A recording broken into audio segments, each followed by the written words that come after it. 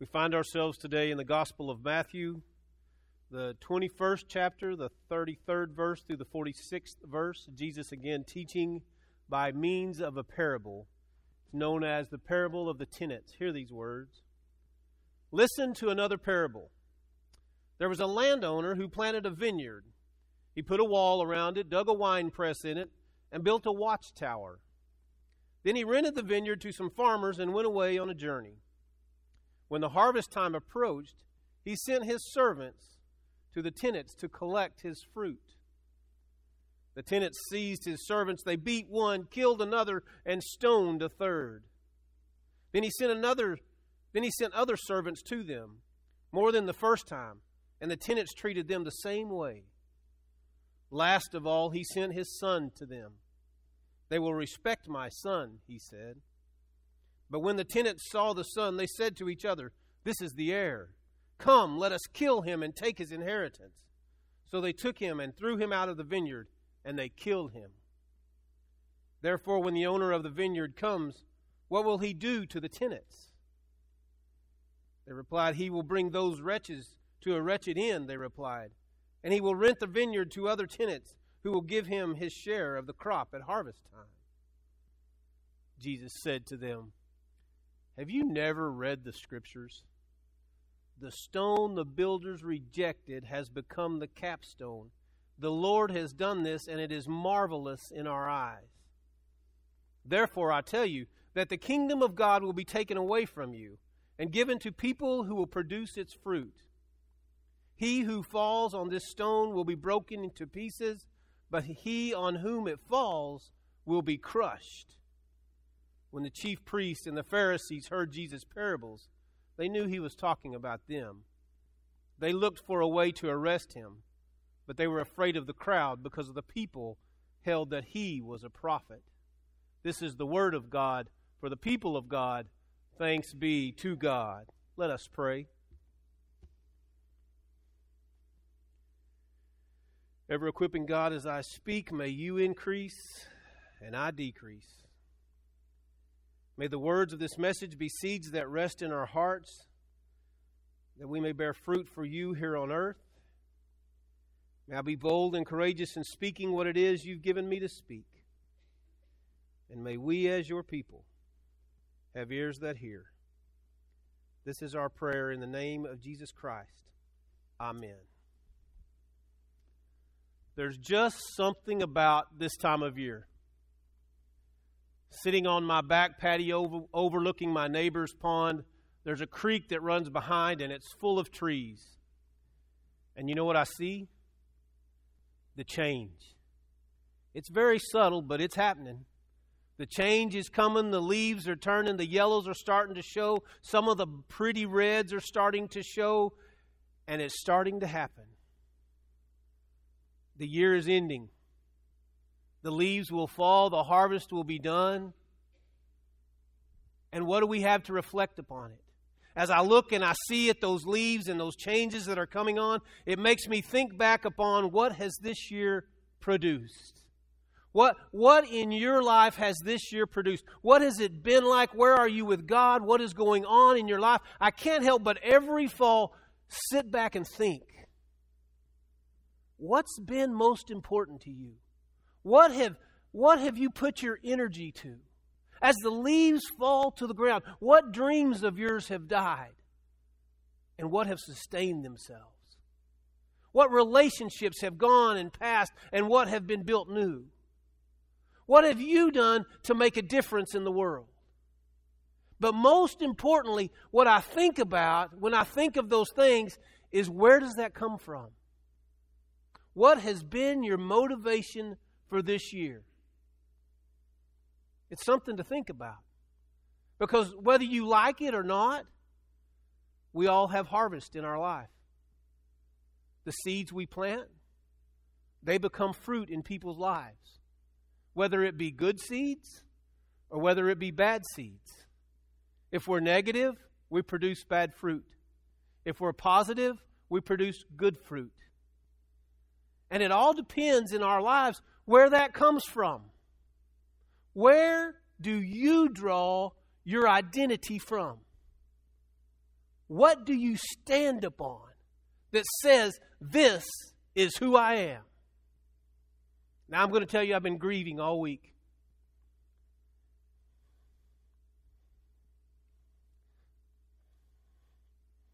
My friend was my mentor, and there was not a question in his life about where he stood. I was a young pastor, and he took me into that town, and he put his arm around me, and he escorted me around the Ministerial Alliance and into his church. And he was just a deep man of faith. And that was 15 years ago, 20 years ago. He was this awesome man of faith, and it never wavered. Every seed he sowed, it was because he knew where he stood. He knew where he stood. He stood on a cornerstone. Jesus refers in the Scripture today, when we're talking about the parable of the tenants, about a cornerstone that's in our lives. The cornerstone is that stone, if you don't know masonry work, is that stone that's set, that gives direction for all that is about to be created. Every angle of the building, every angle of the structure is formed and shaped from the very essence of that cornerstone. Everything is measured from it. Everything is built upon it. It's measured from that cornerstone. For we have to ask ourselves, and Jesus is asking the scribes and the chief priests and the Pharisees, what is your cornerstone? Where is it that you believe? What do you believe? Who is designing your life? What kingdom are you designing in your life? And from what are you designing? Where do you stand?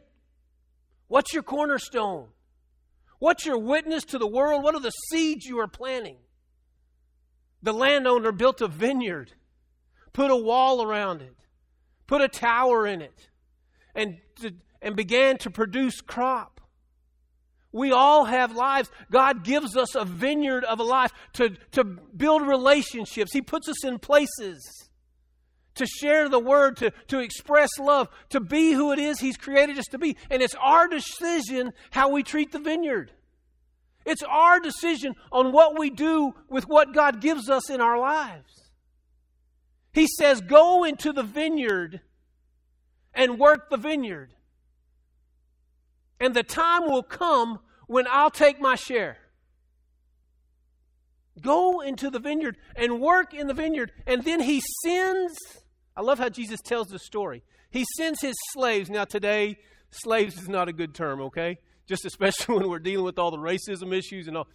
But in biblical times, slave was a common way of life. But it also meant someone who was looked down upon, someone other people stood upon to better themselves. And Jesus picks the lowliest of the lowlies to represent the prophets. That's who He's talking about. And He's speaking to the ancient church. He's speaking to ancient Jerusalem. And He's saying to them, guys, God established a kingdom. He planted a vineyard.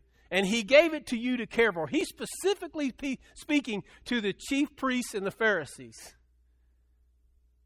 And then He sent prophets to you to tell you about what was about to happen. What was going to emerge from the cornerstone. And He wanted back from you a relationship. And you killed the messenger.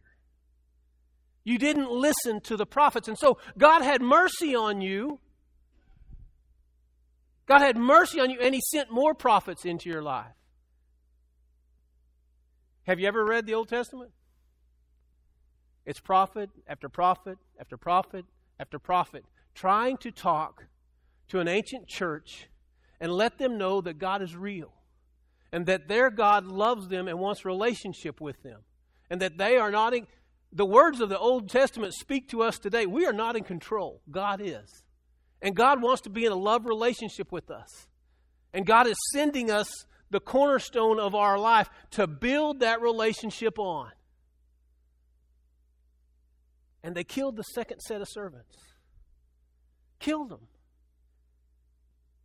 This week I've reflected about my conversations with my friend. And I wonder if I really heard what he said to me. I wonder, I've sat on that back porch and I've watched those leaves fall, and I wonder what words he said to me that I didn't listen to. Because I was young. I was full of energy, ready to go, hard charging, live life to its fullest, preach the gospel, love others. And this wise man who was 10 years older than me kept putting his wing around me, meeting me where I was. And I wonder, what did I miss? What did I miss that he was trying to teach me? What did I miss that he was wanting to say to me? What did I miss that in our relationship, as good as it was, that I wasn't ready to receive? When I was like the tenant of the vineyard, God was sending messengers to me in my life, and God sends messengers to all of us. And are we willing to receive what it is they say to us? Or is it a little uncomfortable sometimes? You know, he wasn't from my denomination. He was from more of a holy roller kind of denomination where they stand up and they shout and they wave their hands. And you know, us disciples, we're the frozen chosen. We don't move. I speak the truth, right? And sometimes it's uncomfortable for us if somebody comes in among us and they start to raise their hands and they shout, and it's like, oh, right? But God put my friend and I together for a reason. And as I reflect this week, I see some things in him, and I heard some things said about him that, he was saying to me. And I've kind of had to rearrange and maybe grab hold of those seeds again to see if they're producing fruit. If over the years, as the leaves had fallen in my ministry, in my relationship with Jesus, have I heard the words of the messenger that God sent to my life? Have I allowed the servants to come in and serve me and teach me and grow me?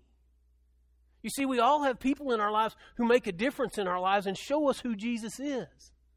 And the question is, are we willing to receive that? Or are we like the chief priests and the Pharisees? God loved them so much, he said, okay, the landowner loved the tenant so much, he said, I'm just going to send my son. And there's a reason he sent his son. Because the culture which Jesus lived in was honor and shame. Every action you did in your life, every action, either brought honor to your family or brought shame to your family. And that's exactly how you were judged. Didn't matter what you did for a living, didn't matter what car you drove, didn't matter what part of town you lived in. What mattered was what you did. And every act you did was either honor or shame.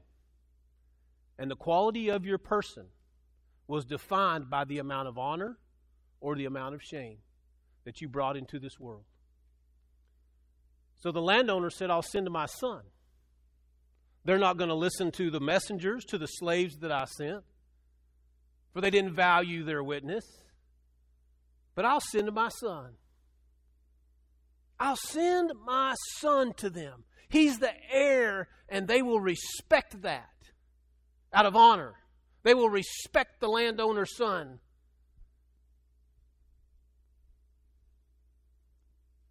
And what did they do?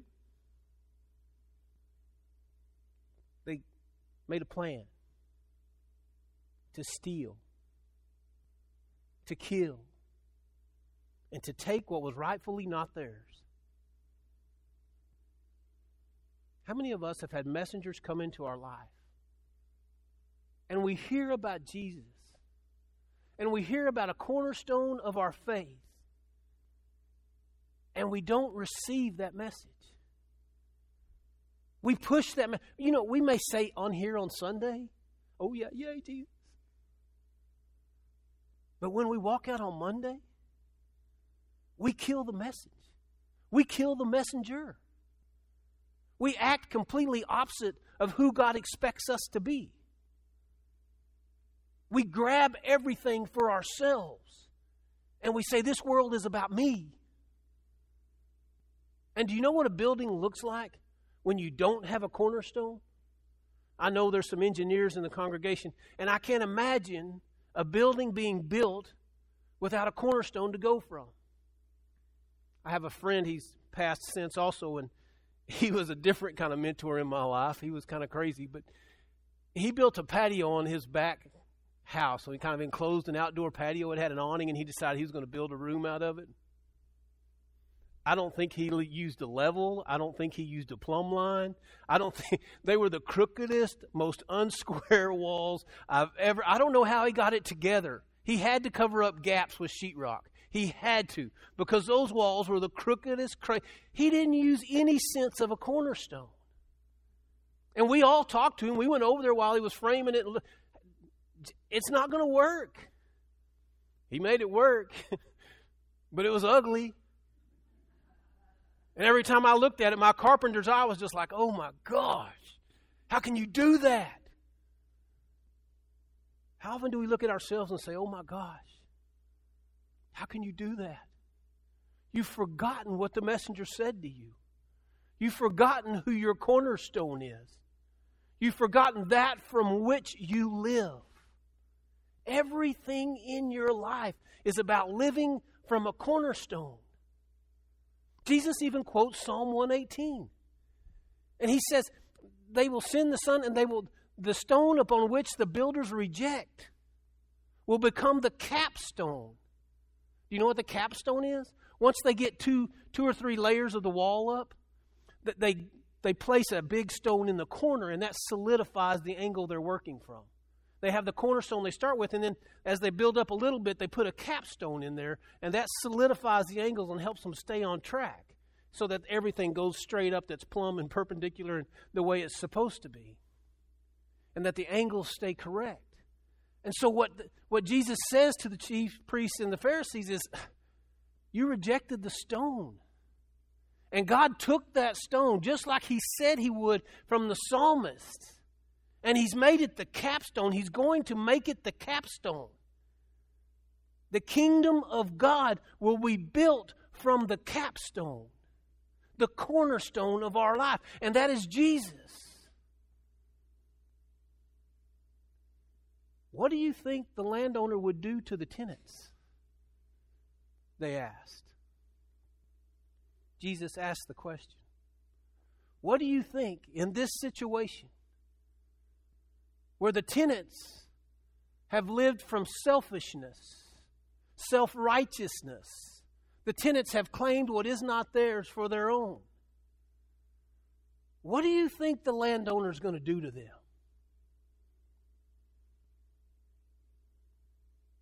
What happens when we deny Christ? Do we lose our salvation? No. We are saved by grace through faith, says Paul. We all believe that. But when we walk away from who it is Jesus is calling us to be, who it is our relationship with Jesus is forming us to be, what happens? What happens? God gives that your opportunities of witness to somebody else. To somebody else.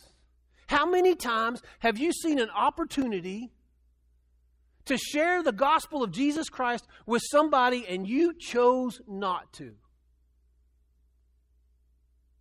Simple little ways. A hug, and I know it's dangerous these days. A hug, a greeting, a chance to help somebody who needs help, a chance to be a witness to somebody else who's walking through the same paths as you.